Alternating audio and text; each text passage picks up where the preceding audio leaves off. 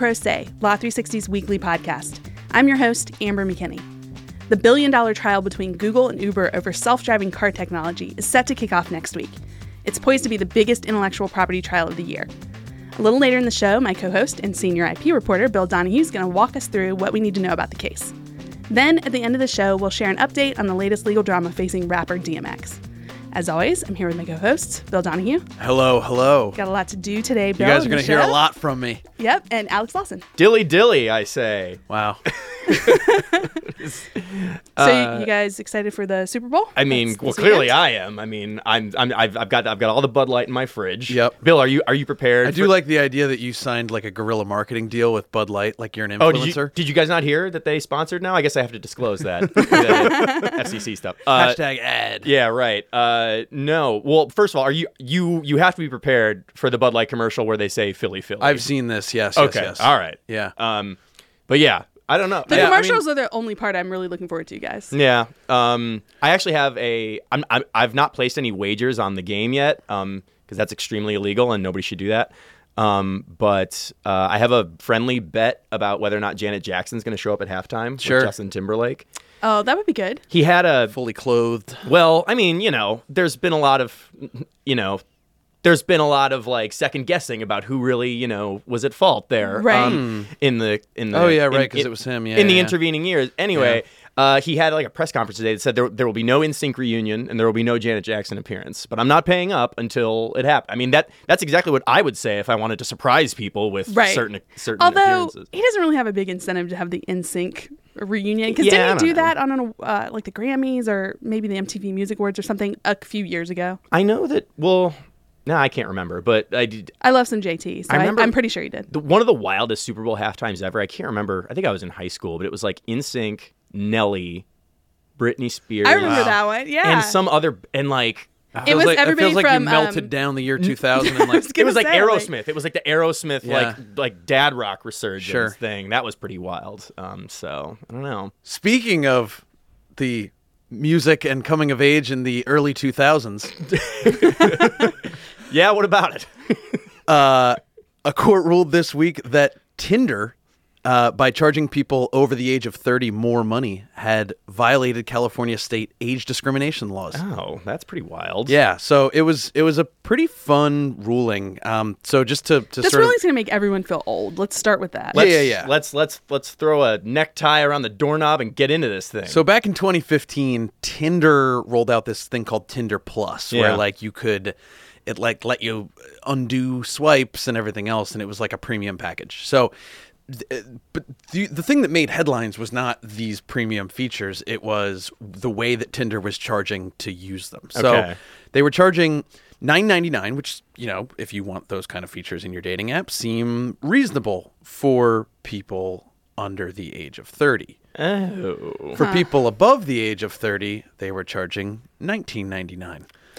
This is the moment in a podcast where I'm like, I'm so glad I'm married and don't have to deal with these dating apps. I mean, did you hear me just reference like the way you hook up in a college dorm because I've been with the same person for 8 years? Yeah, so we're very glad that we didn't have to deal with this. But this, on the face of it, seems like people would immediately be very upset about this disparity in that pricing plan. Yeah, so it pretty quickly dawned on plaintiffs' attorneys and other people that this maybe would lead to a claim of age discrimination. So this guy named Alan Candelore filed the current case in May 2015, just a few months after this new pricing came out, claiming that it violated California civil rights laws that prevent that make it illegal to discriminate based on a whole bunch of things, but one of which is age. What was what was Tinder's stated reason for pricing it this way? So Tinder said that that this was based, and because it gets into what their defense was.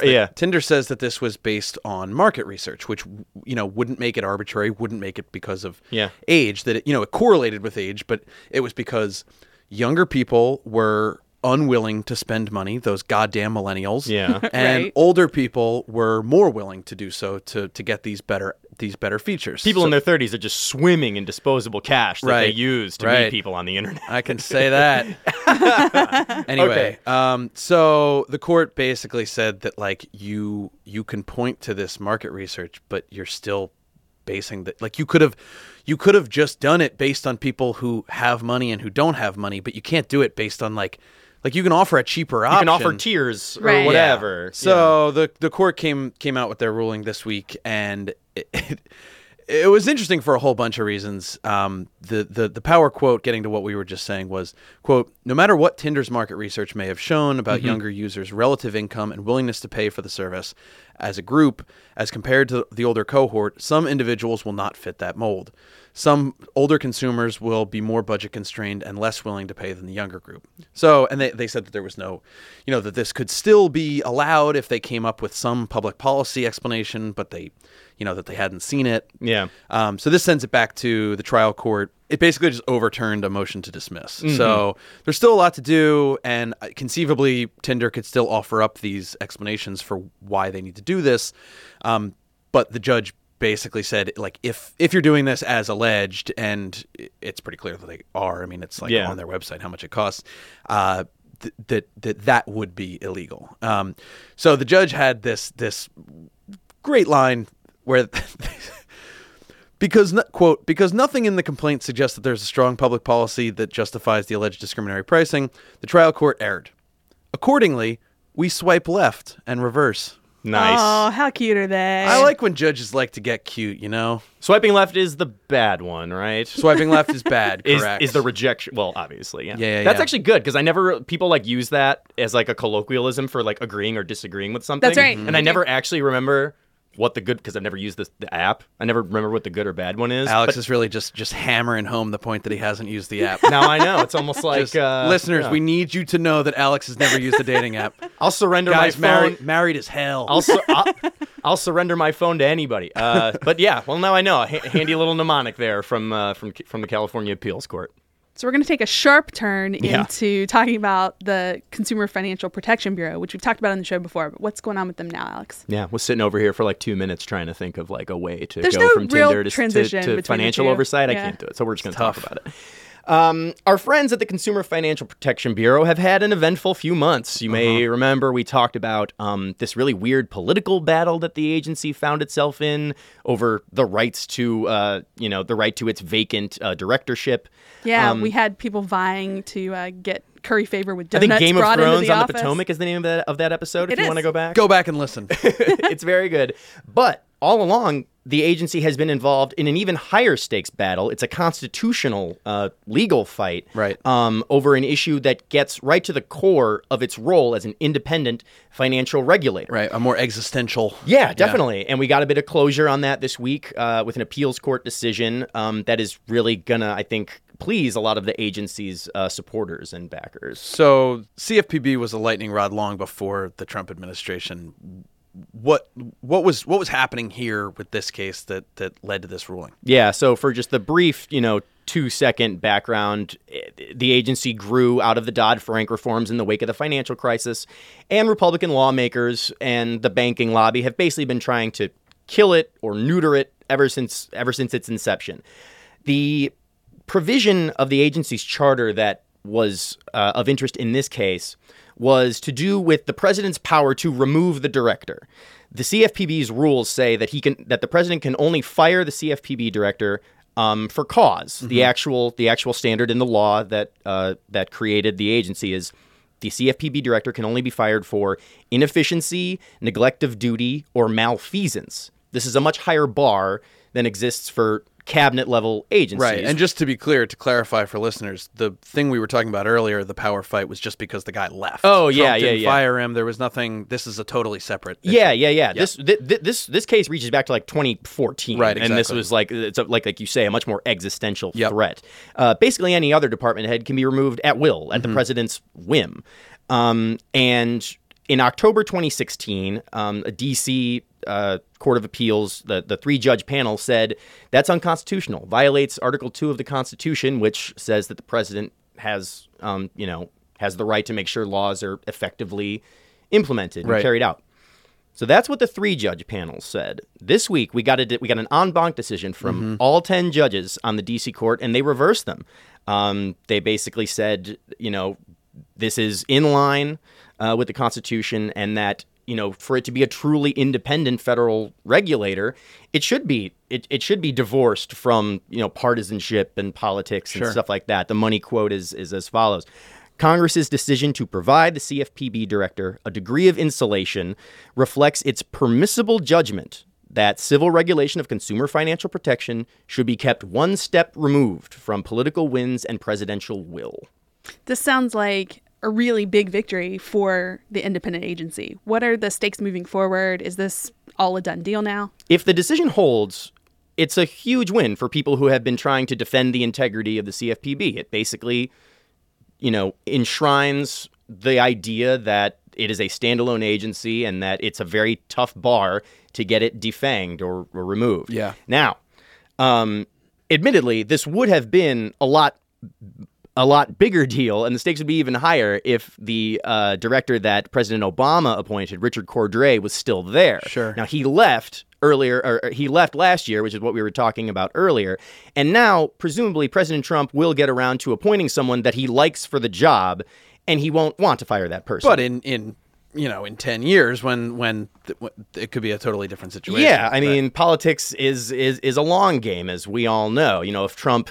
the directors are appointed to 5-year terms, fixed 5-year terms. So consider if he appoints one, let's say, in the next 8 months for a 5-year term, and Trump is to lose his reelection bid, and now a Democratic president is with a CFPB appointee who he or she is probably not eye to eye with on the role of financial regulation. Yeah. So in the short term, maybe the agency's opponents wouldn't love that, but you can see that dynamic playing out many years down the road. And the point is, the independent status of the agency is safe for now. So you said if this decision stands, how likely is a challenge here? What are we expecting moving forward? That gets a little wonky, and you'll notice as we've been talking, I've not talked about the merits of the case that led to this challenge, and the reason for that is the company that brought this case is a company called PHH Corporation, and they are a mortgage lender who was fined $109 million by the Cordray CFPB for doing this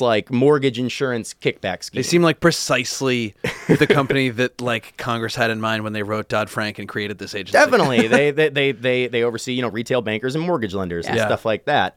So they launched a fight to get that sizable penalty undone. This constitutional thing is just one argument that they put forward. It's obviously a very important argument. That's why it went up to the D.C. Circuit.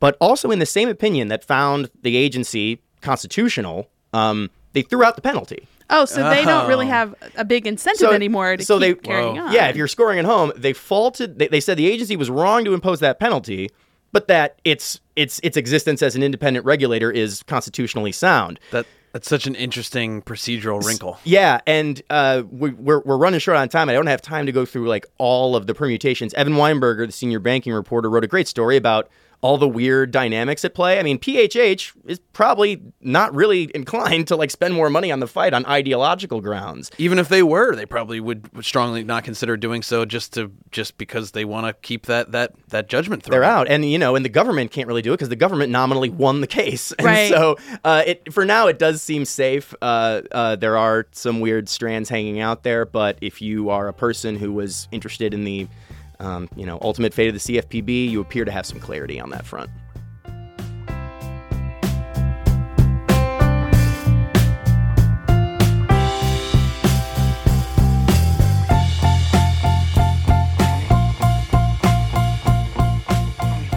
A $1 billion trial between Google and Uber over self-driving car technology is set to kick off next week.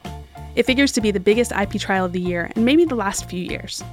We normally have a guest at this point in the show, but since Bill Donahue, our very own, is our senior IP reporter, he's going to talk us through the case. Yeah, up-and-coming Cub reporter, Bill Donahue. Happy to be here, guys. I thought about asking him to put on glasses and a funny mustache and pretend to be somebody else, and I realized it's a podcast, and that doesn't really work. Doesn't help us at all. I could be Phil Donahue. There you go. Nice. I mean, part of the reason... Never did that before. But you never heard that one growing up. Part of the reason we made this decision is because, Bill, you've been following this a lot. Yeah. Mm-hmm. We do have a California courts reporter who's been on the scene, Kara Bales, and she's going to keep doing that. But you've also had your hand heavily in these stories, so we thought who better to walk us through because it's pretty complicated. It is. So why don't you just set us up and kind of get people oriented about what the case is about? Right. So Waymo is Google's self-driving car unit. Yeah. And they sued Uber early last year, claiming that a former Star engineer, this guy Anthony Levandowski, had left the company with something like 14,000 confidential documents in late 2015. Yeah. At the time, the idea was Levandowski was leaving to form his own self-driving truck startup that would deal with a lot of this same technology that he had been working on at Waymo. The plot thickened in August 2016 when Uber acquired Levandowski's startup for $680 million and placed Lewandowski in charge of their own self-driving car. You can see where this gets a little hairy. Correct. Yeah. So Waymo sued early last year, claiming Lewandowski colluded with Uber, that this was sort of a plan, that he would leave, take the documents, start this company, and then get bought up some X time later. They say that he took this technology that's called LiDAR. It's an acronym that's Waymo's sort of entry into it's their proprietary technology that's going to put them ahead in the self-driving car. These are the lasers. These are the lasers that sense where the car is on the road and everything else. Yeah, so yeah. Uber, some important stuff. Uber says that they didn't do anything wrong, and they've sort of consciously distanced themselves from Lewandowski. We'll talk about it later, but early on in this case, they fired him because he wasn't participating enough, and they've sort of made clear that they didn't do anything wrong here. Oh, interesting. So this one is big, right? Can we sort of set up the stakes here? I mean, we already know the names Uber and Google. Those are household names, so it's two titans fighting it out. Yeah, it doesn't really get much bigger than this when it comes to IP, when it comes to Silicon Valley. It's going to be in the San Francisco federal courthouse, the trial next week. And yeah, like you said, it's Google, which is one of the biggest tech companies in the world, maybe the most important tech company in the world, against Uber, who it's valued at something like 45 or 48 billion dollars. It's bigger than an airline. And I think more importantly, even than the numbers, it's this, it's over who gets to be on the ground floor of the next transformational technology. It's like the next big thing we're talking about. We've all seen Minority Report. We know what's at stake here with the driverless cars. So yeah, you can't. I've seen it described in other media as like a perfect storm, because it's two companies who are well positioned to litigate something, but also the underlying technology is so new that it's really anyone's guess. So new, and it also makes them want to fight it out because it's really important who wins. It's right. There's an urgency there. Exactly, and it's not just that you're gonna be. I mean, there are a ton of damages. The damages figures are a little murky, but there's a ton of damages on the line in this case in particular.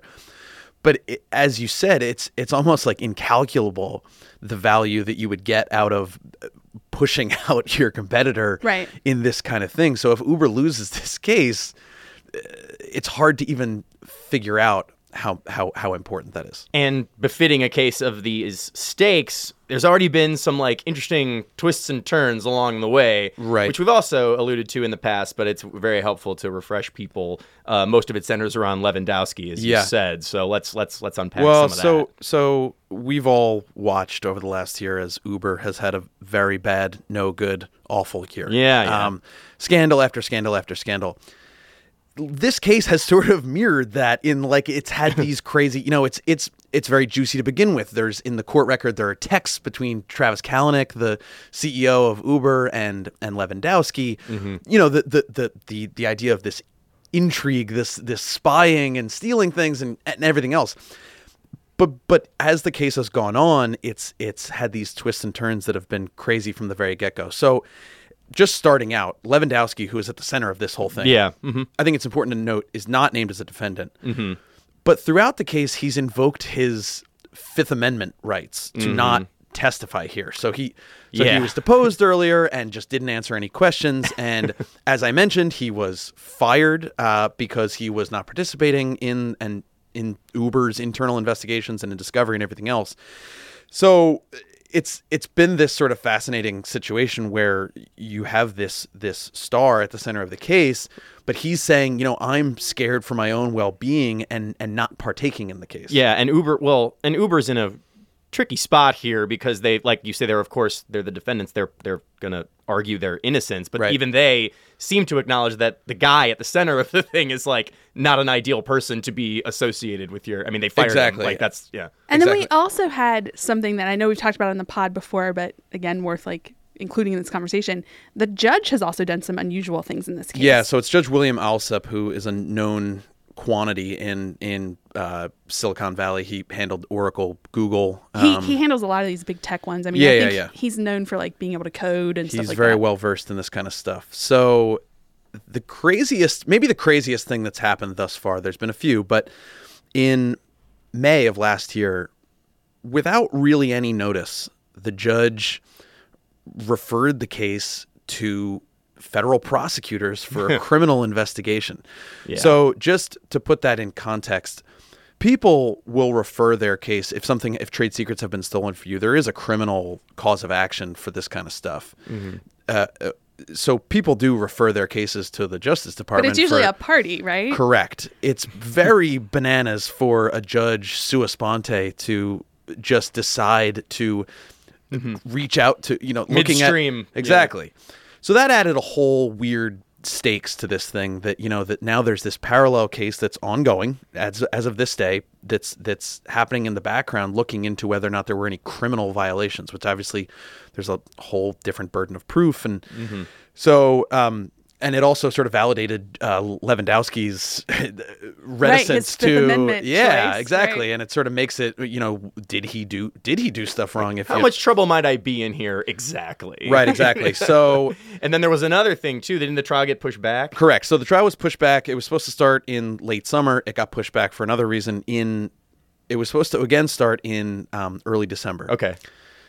Late November, Alsup suddenly, without any notice again, alerts the parties that he's received this letter from prosecutors, from the people who are conducting this parallel probe sort of quietly and on their own, saying that he had been forwarded this letter from a former Uber employee, sort of making these bombastic allegations against Uber, saying that they had used technology that deleted emails after they had sent them to cover up a paper trail, that they had this whole department that just was designed to acquire information from other companies. So it was like the super secret stealing department, basically. Exactly. So he says, guys, do we know about this letter? And Waymo freaks out, says, why didn't you tell us about this? Uber says we didn't know about it. So long story short, the judge says, I can't trust either of you anymore. There were lots of great quotes at the time, and pushed the trial back, which is why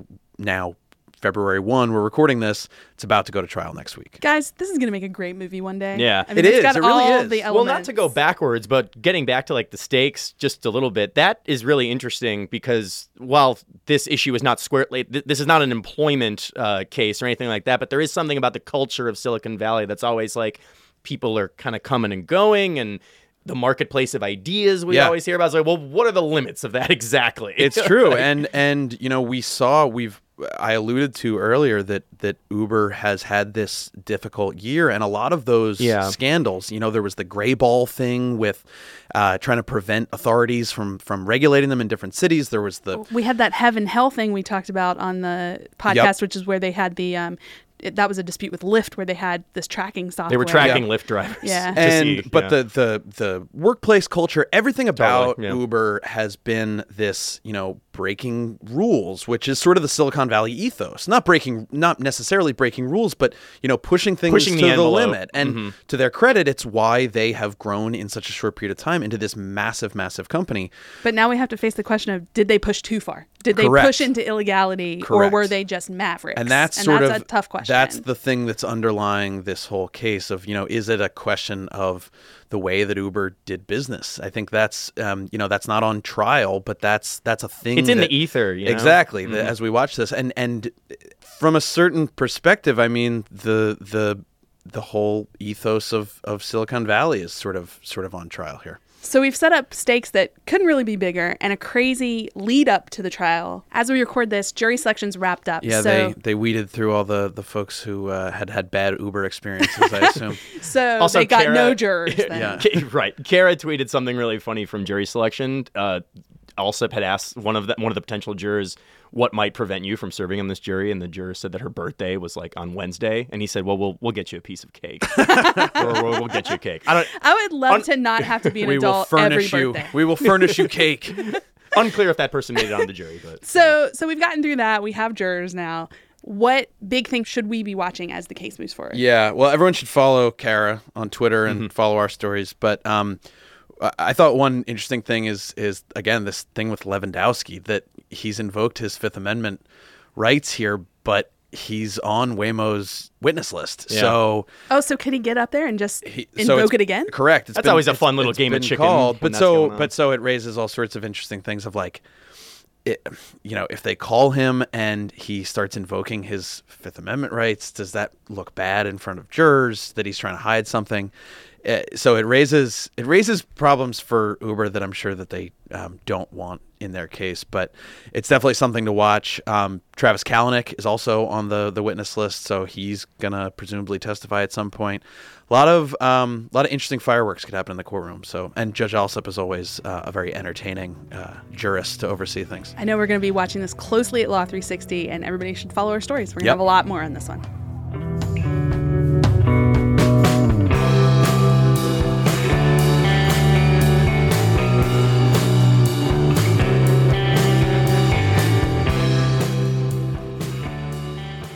We like to end our show with something offbeat. And guys, I wanted to give a bit of an update as our offbeat today. Yeah. On what story? I want to talk about DMX again. Yes. Yeah. So DMX is having some problems. X is going to give us some stories. He is. Bam. So you guys probably remember that back in November, he copped to tax evasion. Sure. Yeah. And that he admitted to dodging $1.7 million in tax liability. Whoa. He was funneling payments from his shows and appearances through managers who basically paid him out in cash. Yeah. So we've talked about that in the show before. He's facing up to 5 years in prison, and his sentencing was scheduled for March 28th. Well, so if that's March 28th, what happened this week? Exactly. So originally, Judge Jed Rakoff, who people in New York know him, he's a Manhattan district judge, had agreed to basically some tightened restrictions for DMX, but let him stay out of jail until that sentencing. Yeah, and I remember he was still like going on tour and stuff. Yeah, and he's now in jail, guys. That's the bad news for DMX this week. So Rakoff jailed him, and as he announced this in court, DMX handed his associates and his lawyers a stack of cash and then was taken off by marshals. As you would imagine this to happen for DMX. I mean, I'm sorry he went to jail, but that's a very funny visual. Doesn't that sound like, he pulled it out of his pockets and whatever. So here's what happened. He had a long list of bail violations that had almost landed him in jail the last time he was at I know he was always he was pushing Rakoff's buttons a little bit last time we talked about this. So he had done things like he tested positive for a lot of drugs, cocaine, marijuana, opioids. He'd traveled to visit some family in St. Louis when he wasn't supposed to, stuff like that. Testing positive for coke doesn't just automatically revoke your bail? It doesn't, or at least it didn't until Good to know. Now. Well, he does have a good lawyer, but good lawyers only go so far. Yeah, so he tested positive for cocaine again, and Rakoff said that wasn't even the main issue. The main issue was that he decided to travel to St. Louis yet again, and he didn't take along a drug counselor, which was something that DMX had said he would do in order to stay out of custody until the sentencing. Okay. So he violated that. He was actually captured on video in St. Louis. That's how this all came to light. He was buying some shots and talking about his religious faith on this video. He was at the airport, wasn't he? Yeah, he was at the airport. I mean, bar. I got married in St. Louis, and you better believe the next morning I was at the airport buying everyone shots and talking about my religious faith. I don't think that's a big deal. That's just me editorializing. We can move on. Well, a lot of things came into play here. It didn't help that when DMX appeared before Rakoff this most recent time, he was really late. So Pete Brush, our court reporter, was covering this, and he said that it was scheduled to start at about 11:15 in the morning, and nothing got going until 12:45. You know, and Rakoff's kind of an ornery guy too. Like I feel like is sort of his rep. I mean, a lot of this has just like that. What you'd expect out of a celebrity or a rapper who, he's pulling out cash before he gets taken into custody. Sure. He's showing up late for things. It's sort of like celebrity type behavior is at play here. So Rakoff basically said he'd gone to extraordinary lengths to keep him out of custody. And Rakoff said this. In return, what he said to the court was, screw you. And more importantly, his conduct shows that he's a genuine flight risk. So basically Rakoff had enough here. Y'all gonna make me lose my freedom, I guess. Open here. up in here. Yeah. It's a good place to leave it off. Thanks for being with me today, guys. Thanks, Bill. See you again next week, guys. And Alex. Later.